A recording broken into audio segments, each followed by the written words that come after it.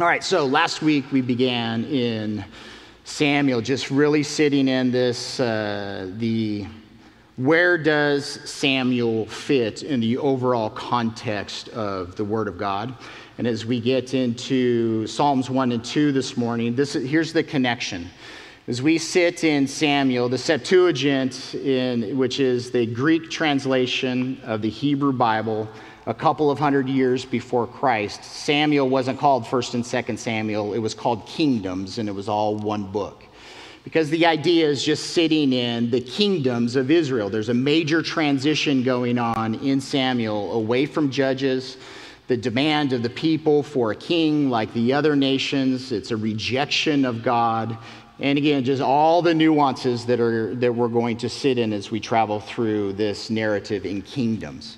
But as we sit in the Psalms in connection with Samuel, King David is the author of half of the Psalms.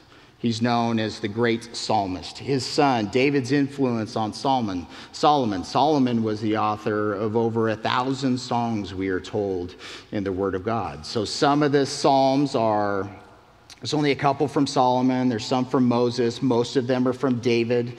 David's influence on the next generation, the sons of Korah, Asaph, you see those as authors of the Psalms that we have, is a lot feeding from David's influence. So when we sit in the Psalms, we're going to sit in this idea that these are kingdom melodies. And our prayer this morning, and our prayer as we sit in this poetry, is that God would continue to enable our souls to sing. I don't sing very well vocally. I can't carry a tune very well. So I go in the back and I sing my heart out against the wall and up to the Lord so nobody else has to hear me and be a distraction of those kinds of things. I love to sing, but I can't do it publicly because my voice doesn't let me. But looking at your table of contents in the Bible, the first 5 books are known as the books of Moses. So Genesis, Exodus, Leviticus, Numbers, Deuteronomy. This is known as the Torah in Hebrew. It's known as the Pentateuch, again, coming from that Greek word out of the Septuagint translation, these 5 books. This is what's known as the law. And I want to make sure that we free ourselves from when you hear the word law, especially in the New Testament context, where you are not saved by the law. You are not saved by your self-righteousness. You are not saved by your obedience. You are saved by the grace of God through faith in Jesus Christ alone, right? So when we contrast grace and law, usually law gets to be a dirty word. It's something that's kind of like patooey. But when you sit in what the meaning of this word means, it's teaching, it's instruction, it's statutes, it's God's will, His heart, His rules, that we're not to obey because we have to and God's mean and this is, and all this agitation on the inside. There's the grandeur of it, the wonder of it, the delight and the desire for obedience to God's law, His teaching and instruction is this recognition that He's given to us that it's right. His law is perfect, it's true, it's good. My soul bashes against it and kicks against it in different ways. I find myself doing those things that God says don't do and not doing the things that God says to do. And again, this is Paul in Romans 7, a wretched man that I am, who's going to deliver me from this body of death? Jesus Christ. I thank God for Jesus Christ. As we sit in Psalm 1 this morning, you can read through it in this very self-righteous, if I do what God tells me to do, then I'm going to have a good and blessed and prosperous life. Excuse me, that is not what the psalm is communicating.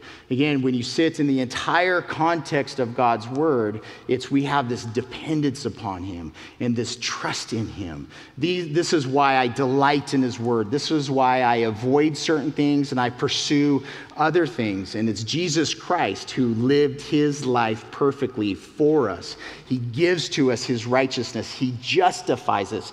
We are told that we now, through faith in Christ, that we hold His perfect image.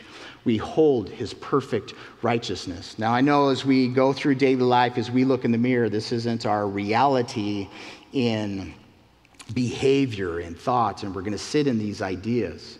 But when you sit in this overarching theme of just looking at the first 5 books of Moses, this is the foundation that God has revealed himself, what is true, what his rules are, what his plans and purposes are. And then when you sit in the rest of the narrative of the Old Testament and the New Testament, all of it's always looking back to these first 5 books. This is why it becomes important this morning. So Psalms is divided into 5 books. So if you look at your title page for the book of Psalms, it's going to say underneath Psalms, it's going to say Book 1. And Book 1 is the first 41 Psalms. So this is one of these ideas that we have to press into. These Psalms were written over generations by different people. So there was a subsequent generation that put all of these songs together. And this is seen after the Babylonian captivity, after the Jews come back into the land of Israel. This is when all these different texts are put together into a singular book that we know as Psalms. But they're intentionally put into an order and a structure to mirror the Torah, the first 5 books of the Word of God that we have, the books of Moses. And this is what we're going to sit in. When you sit in Psalm 1, when you sit in Psalms 1 and 2, they're seen as an introduction to the entire content of the book of Psalms. So when we look at Psalm 1, it is very clear that we are given an introduction to the overall purpose of the Psalms. And when we sit in Psalm 2, it's very clear that we are sitting in the message, the overarching message of the Psalms, which we began in Psalm 99 last week. And its first verse is, "The Lord reigns, Yahweh kings." His activity is kingship in his sovereignty. The message of all of the Psalms is picked up out of Psalm 2, and it is the Almighty God. He reigns, and he is sovereign. Now, before we get into just looking at Psalms this morning, verse by verse for these first couple, I want to give you a resource. So my hope today is that the Holy Spirit gives you an ongoing hunger and thirst for his word, to study it, to know God through it, to have an intimate relationship with him. And this is a commentary. This guy's name is Mark Futato, F-U-T-A-T-O. And there are a couple of books that he is the author of. One of them, it's Tyndale is the publisher. Cornerstone is the name of the commentary series, and it's a commentary on the book of Psalms. And there's a different author, but it's also the book of Proverbs. So on the book of Psalms, this guy is the author of this commentary. And this is why I want to offer this to you as a resource and why I'm bringing him up. So this guy, his testimony is that he had an instructor tell him that reading the Psalms in English is like kissing your bride through a veil. There's a lack there, right? There's a lack in intimacy. There's a lack of connection. Now, the Psalms that we have in English in the translation, they're awesome. They are wonderful and they are beautiful. But there are so many things in Hebrew poetry that we will never see in English that is very clear and very easily recognizable in Hebrew. I don't speak Hebrew. Many of the things that I'm going to teach this morning, I would not know outside of other people who understand the language to pin these things down and to point these things out for me. For instance, as we begin in Psalm 1 today, talks about meditation. That the one who is blessed meditates in the law of the Lord day and night. This word for meditation has a specific meaning that we'll get to in a minute. Psalm 2 talks about the empty plotting of the nations and the rulers. The word for plot, it's the exact same thing as meditation. If I didn't have somebody who knows and understands Hebrew, I wouldn't be able to pick these things up in the English because English translators use different words, which is good because they're conveying different ideas. The same word has to be translated in context and that kind of information. In Psalm 1 begins with this word blessed. It's Ashrei in the Hebrew. Begins with the first letter of the Hebrew alphabet. Asher, your name means happy one, fortunate one, blessed. This is why we named our son. It's the same consonants in this word for what it means to be blessed. Psalm 1 ends with this word toved. In the Hebrew, it means perishing. It means, destroyed, nothingness, the end. And in the Hebrew, it's the beginning, the first word of this poetic song begins with the first letter of the Hebrew alphabet. The last letter of this psalm begins with the last letter of the Hebrew alphabet. And in that poetry and in the imagery that we're being provided is the great distance between a blessed life and a perishing life of death. So as we sit in Psalm 1, and the instruction that it's providing and the instruction that it's giving us for everything that Psalms is communicating, it's giving us this contrast between life and death. If any of you have ever heard of the Didache, it is Didache. The Didache is known as the teaching of the 12 apostles. It's the earliest Christian writing that we have outside of the Word of God. And its communication, again, is presenting here's the way of life in Jesus, and here's the way of death outside of Jesus. Communicating that same imagery and that same information that Psalm 1 is communicating. I mention it all the time. I say the same thing every week. It doesn't matter if I'm in Genesis or any other book, all the way to the end of Revelation. It is the same consistent message. God is king. He made you. He loves you. This is how you respond to him. So, Psalm 1.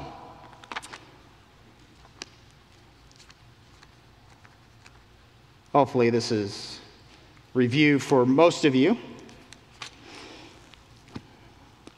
Let's read through, let's read through both Psalms 1 and 2. And we'll point out, and even just before we even begin, how the idea and their connectiveness. Again, Psalm 1 begins with blessed. Psalm 2 ends with blessed. Again, it provides this bookend of thought in the poetry that's going on. So here we go. Blessed is the man who walks not in the counsel of the ungodly, nor stands in the path of sinners, nor sits in the seat of the scornful. But his delight is in the law, the Torah of the Lord. And in his law he meditates day and night. He shall be like a tree planted by the rivers of water, that brings forth its fruit in its season, whose leaf also shall not wither. And whatever he does shall prosper. The ungodly are not so, but are like the chaff which the wind drives away. Therefore the ungodly shall not stand in the judgment, nor sinners in the congregation of the righteous. For the Lord knows the way of the righteous, but the way of the ungodly shall perish. Psalm 2, why do the nations rage, and the people plot a vain thing? The kings of the earth set themselves, and the rulers take counsel together against the Lord and against his anointed, literally against his Messiah, the Christ, saying, let us break their bonds in pieces and cast away their cords from us. He who sits in the heavens shall laugh. The Lord shall hold them in derision. Then he shall speak to them in his wrath and distress them in his deep displeasure. Yet I have set my king on my holy hill of Zion. I will declare the decree. The Lord has said to me, you are my son. Today I have begotten you. Ask of me, and I will give you the nations for your inheritance and the ends of the earth for your possession. You shall break them with a rod of iron and shall dash them in pieces like a potter's vessel. Now therefore be wise, O kings. Be instructed, you judges of the earth. Serve the Lord with fear and rejoice with trembling. Kiss the Son, lest he be angry and you perish in the way, and when his wrath is kindled but a little. Blessed are all those who put their trust in him. All right, back to Psalm 1, just looking at this as a poetic introduction to the entire book of Psalms, that its purpose is to give us instruction in the way of life and the way of death. And as we sit in the language of poetry, just one thing to point out, most of your translations should have a lot of indentation going on as you go verse by verse through the Psalms. That's there for a reason, to help you understand the flow of thought. There's these colons, which are these major ideas within a psalm and within Hebrew poetry that form a line, that form these overall paragraphs. As we sit in Hebrew poetry, there is a lot of this idea of parallelism. So you read something in one line, and then the next line says the exact same thing in a different way, giving you a fuller flavor. You sit in a lot of contrast, where we're presented right now with the way of a blessed man and the way of a perishing man. There's a contrast that we are being taught. As we sit in Hebrew poetry, and again, the recommendation for the commentary is that it will help point out the structure within the Psalms, that some of it is, you only see the structure that's being given in the poetry by the grammar that's being used. Some of these words rhyme, so in English, our songs and our poetry will use rhyme to help memorize and to help bring about different ideas and emphasis. So Hebrew poetry does the exact same thing. But here is what it's communicating. Blessed is the man. And immediately the poetry sets up this tension, because he doesn't give the positive, the psalmist gives the negative. Blessed is the man who doesn't do these things. And it says that you don't walk in the counsel of the ungodly, stand in the path of sinners, nor sit in the seat of the scornful. Now here's the thing. Did anybody wake up today and say, you know what? The bad advice that comes my direction, that's the advice I'm going to take today. You know, the actions, my behavior today, you know what, I'm going to choose to do the wrong thing and the bad thing. You know what, I'm just feeling a little bit off today. I'm just going to have a bad attitude. Anybody wake up that way today? So none of us wake up in our daily life, in our daily pursuit, seeking these things. To have the counsel of the ungodly, that's listening to wrong and bad advice. To sit or to stand in the path of sinners, again, this is to take the wrong course of action. To sit in the seat of the scornfuls, they're mockers, they have a bad attitude, bad words in their mouth. This is not what we seek after. We're seeking after the exact opposite. Whether you have a relationship with Jesus or not, nobody wakes up and says that this is the behavior that I want to have today. Yet, do you receive counsel that is bad that seems like it's good in the moment? Do you take actions in your life that right now, in this moment, in my decision-making process, this feels like the right course of action? Or your attitude in a given person, in a given circumstance, we feel justified, we feel right in these things that we sit in. The issue is that our heart is wicked. It's deceitful. God's given to us emotions, and if we only respond to life by the emotions that he's given to us, often they're going to lead us away from the Lord. So where does the blessed man find good counsel, the right action, and the right attitude? Where's the delight? Where's the desire, the thirst, the hunger? It's found in the law of the Lord, his instructions, his will, what he says is right, what he says is wrong. Even when we're the toddlers going, why? Why? Why can't I do this? I want to do that, right? We ask these questions all the time. Our hearts want to do certain things. And if we're looking for our reasoning to give us the reason why we can or can't do something, or we're looking for somebody else to find their opinion to justify what I want to do, that way is perishing. That way is not life. Blessed is the man, blessed is the woman whose delight, your desire is in the law, the instructions of Yahweh. In his instructions, you meditate day and night. And here's the idea of meditation. It's mumbling. It's talking to yourself. When you get up in the morning, when you're going throughout the day, when you put your head on your pillow at night, you're sitting there murmuring and mumbling and meditating and thinking about what the Word of God has to say in light of your daily context. I keep telling people I'm kind of thin right now. I'm worn out. I have a lot of pressures at work. I can't get all of my work done, so it's causing me to feel a certain way. I have to submit that feeling to God every single day because my feeling makes me want to be short. It makes me want to be curt. It makes me want to be a little aggressive in my flesh. So as I'm sitting there, I have to murmur to myself, what does the Word of God say? Yeah, there's context where Jesus is a warrior. But there's so many other contexts where Jesus is gentle. And I'm trying to find that balance, Lord. Where I need to be a warrior in my personality, show me. Where I need to be gentle and kind and loving, Lord, show me. You struggle with this? I struggle with this. And this is why we meditate. What does the Word of God have to communicate to me right now? What's going on in my life right now? What does your Word have to say about it? What am I planning for the future? Lord, I want your plans in my mind and heart. And here I am. I'm open-handed. I want my life to bring you glory. I want to be the man of God that you've created to be. Lord, speak.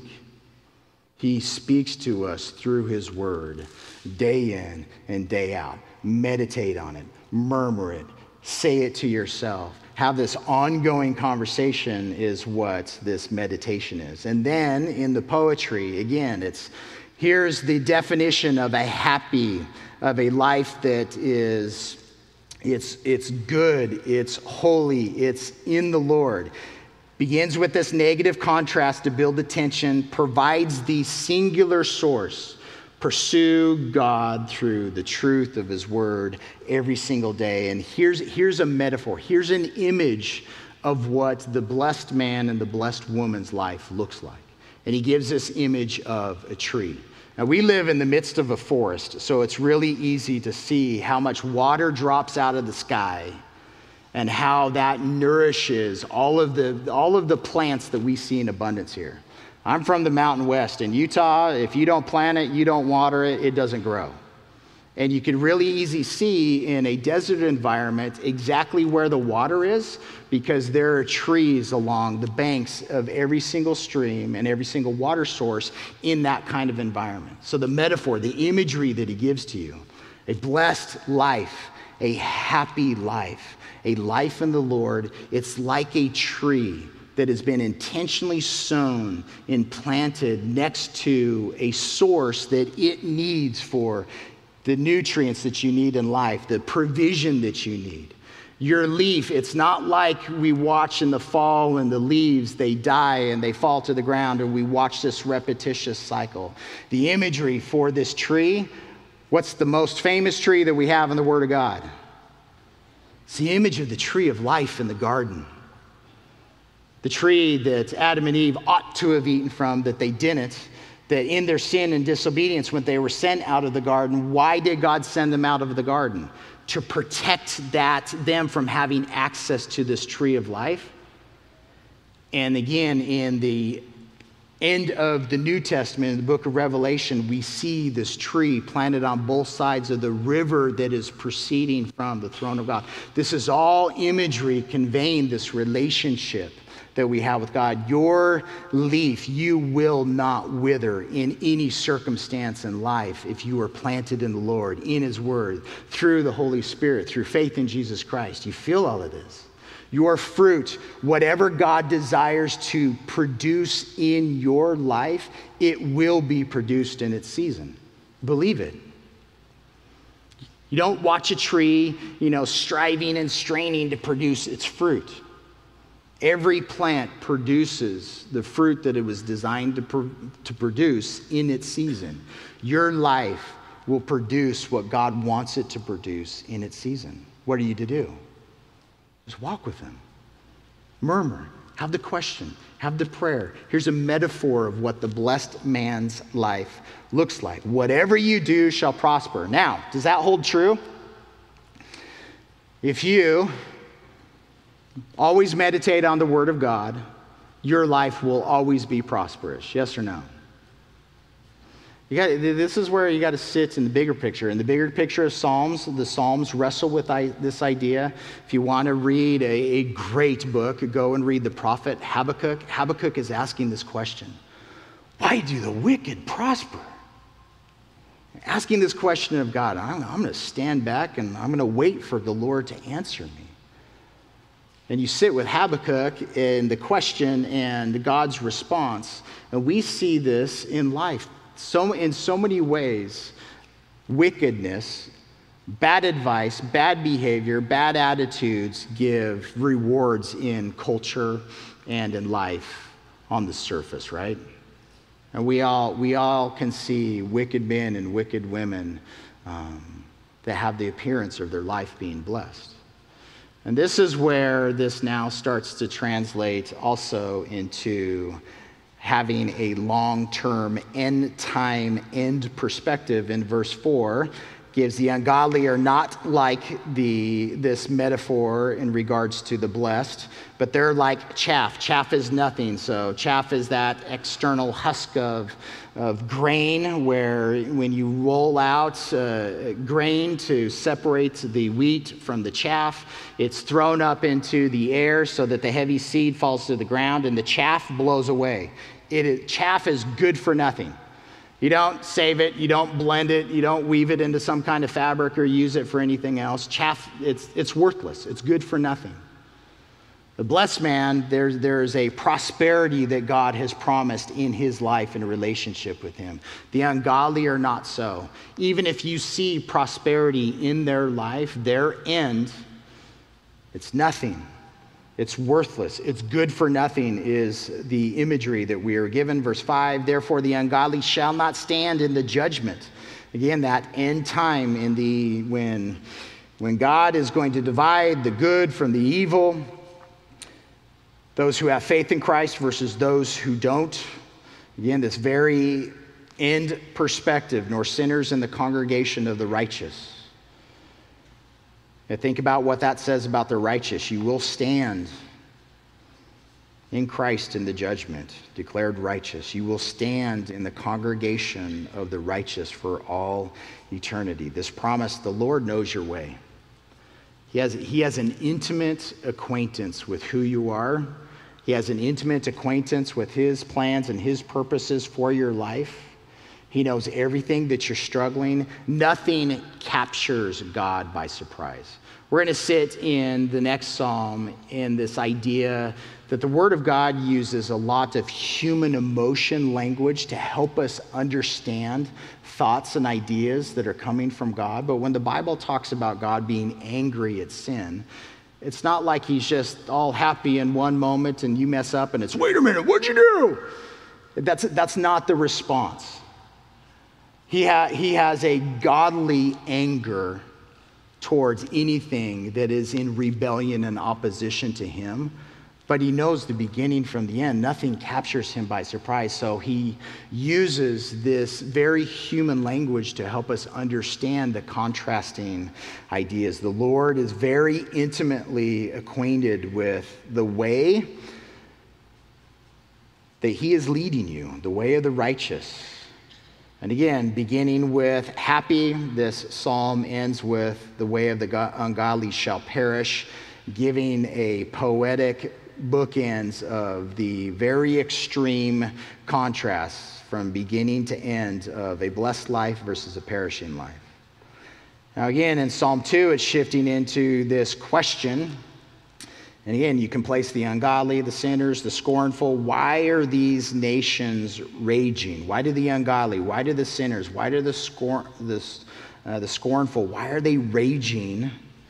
And the people meditating, again, that same word for meditating. They're murmuring, they're plotting, they're planning. How do I get out of him? How do I get to do me and my thing and my ideas? Is these first few verses are painting this picture. They're raging. They're plotting what is ultimately empty things. Kings, rulers of the earth, they're putting themselves in a position and conspiring together. And again, it's against Yahweh and against his anointed, as we sit in this whole idea of anointed and the Messiah, the Christ.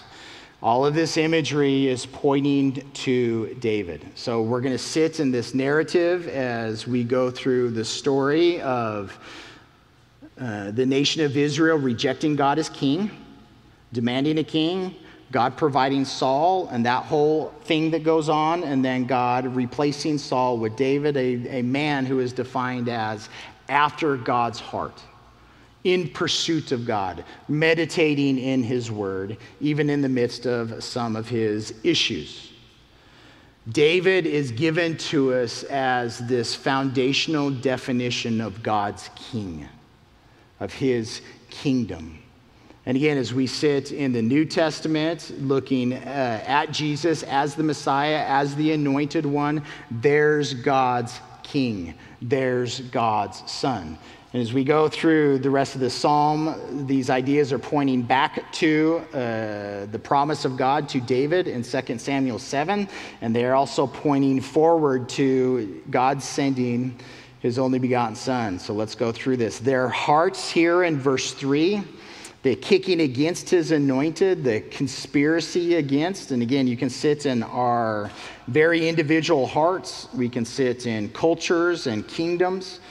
But there's this feeling that God has put me in a prison. God is restrictive. God is pulling the cords of my life. And the imagery that's given into this is the human being in relationship with God, they just feel like an ox. They feel like there is a yoke upon them, and all they are doing is being driven in this life to do something that they don't want to do. That's the heart of the imagery that's being portrayed. And again, this is an idea that we can each sit in your relationship with God. You feel like he's restricting you.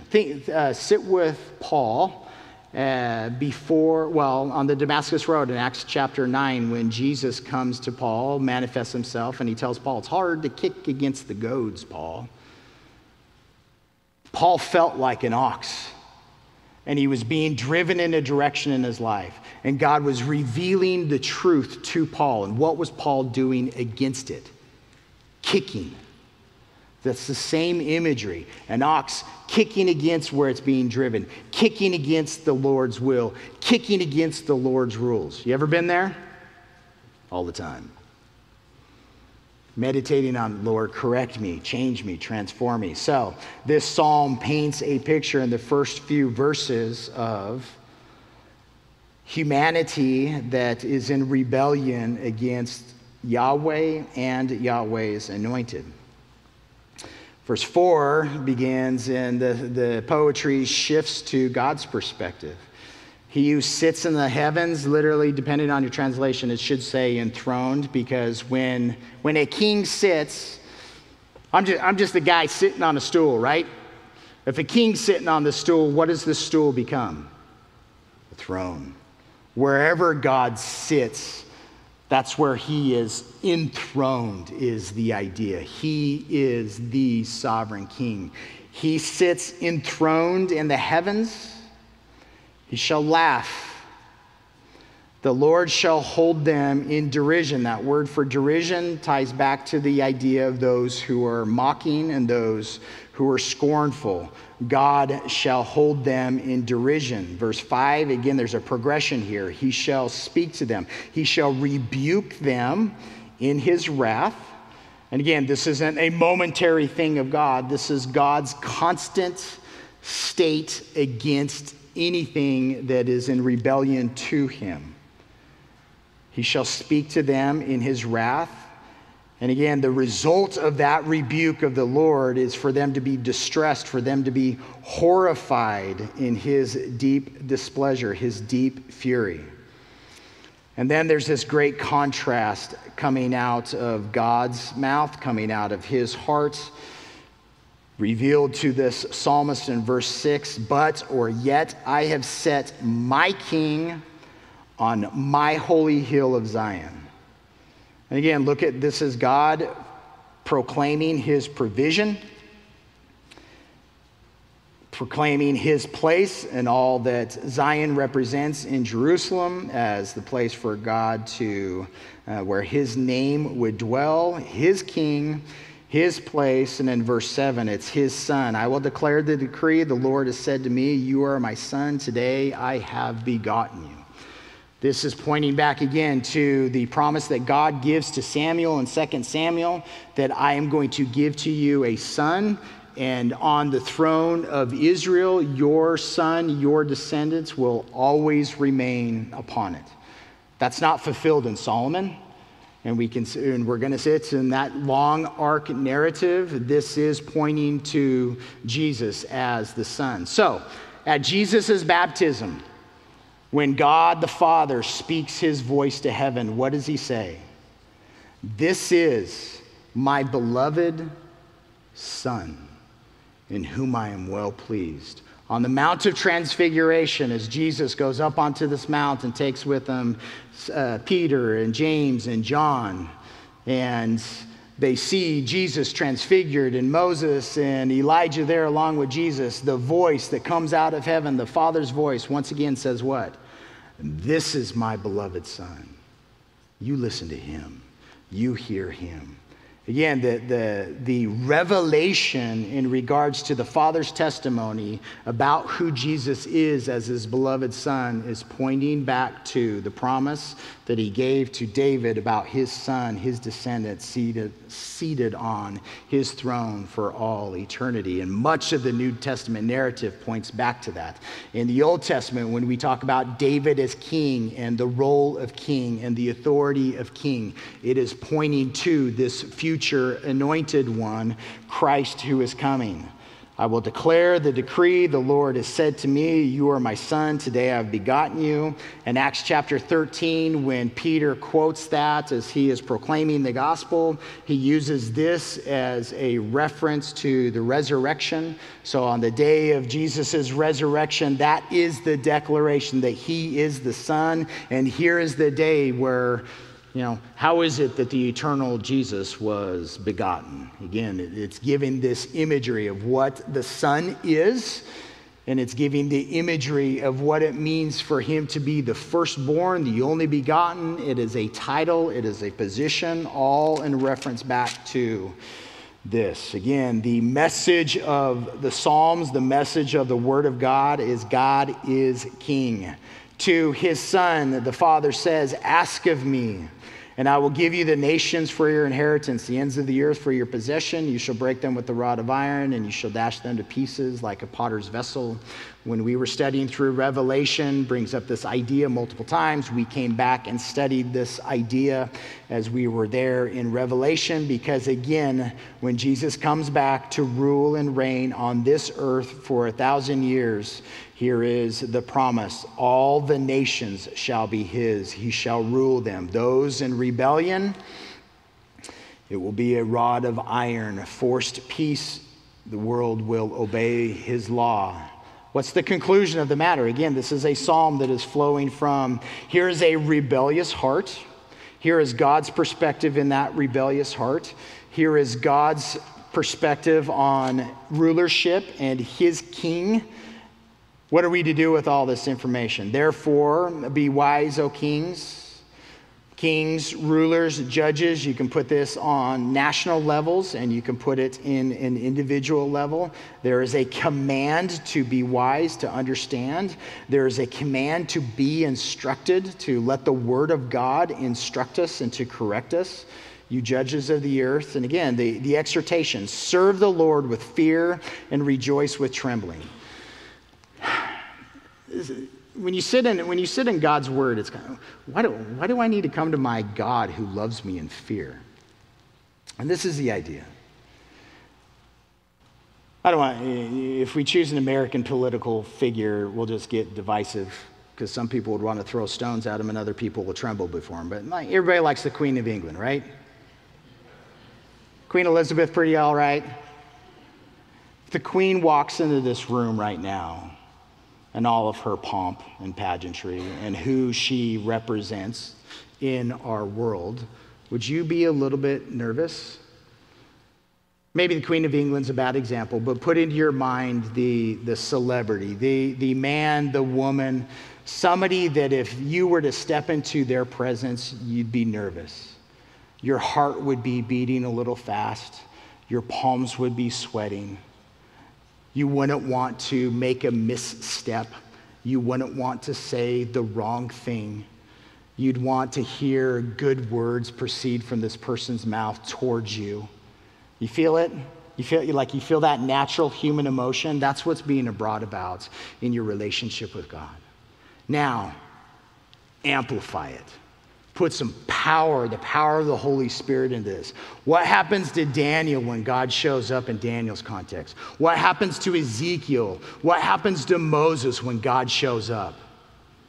They're on the ground, and they can't even move because they are frozen in that recognition of how low they are in comparison to the height of God. Last week, as we were talking about praising and exalting Yahweh, the Lord who reigns, the contrast between exalting God and worship means to bow down. You lift God high, you get God as high as you can get him, because that's where he belongs.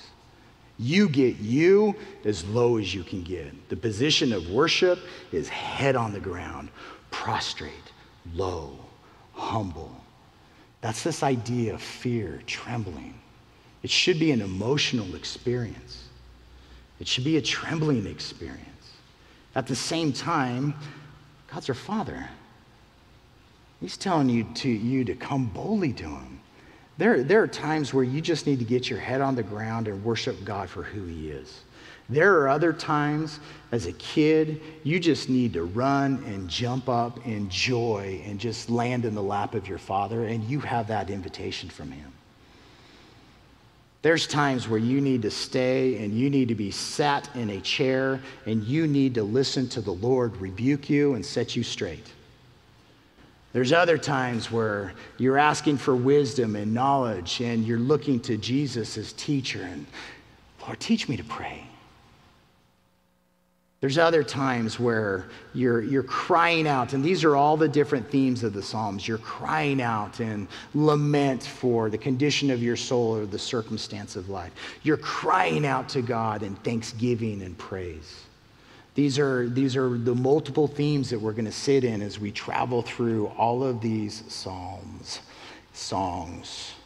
teaching our souls to sing kingdom melodies. Kiss the Son, lest he be angry. If you're offended at that, knock it off. This is Eastern culture. When you greet a brother, there's an intimacy there when you hug and you kiss on each cheek. Kiss the Son in respect, in relationship, lest he be angry. Why? Because if you want to keep in rebellion, just the flash of his anger, that's the end of the ungodly. They will perish in the way. And again, you sit in the link between these first two Psalms. Psalm 1 ending with the way of the ungodly shall perish, bringing up the same idea here at the end of Psalm 2. The don't do this encouragement is because you will perish in the way when his wrath is kindled but a little. But at the end, the exhortation of both of these, blessed are all of those who put their trust in find your refuge. Zion means fortress. Find your God to be your fortress, your high wall, your high tower, your strong refuge. You need a warrior in your life. You need somebody to fight your battle, whatever that may be. You come to your Father. You come to your Savior. You depend upon the Holy Spirit.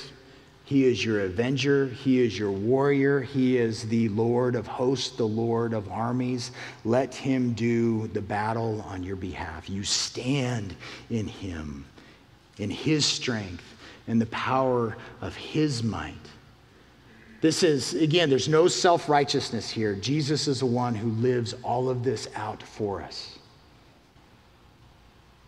Pursue his advice. Pursue his attitude. Pursue his actions. Here is a snapshot of the joy, regardless of the circumstances. Happiness we usually connect with circumstances of life, but the life that is filled with joy is a life that has found God to be who he claims to be.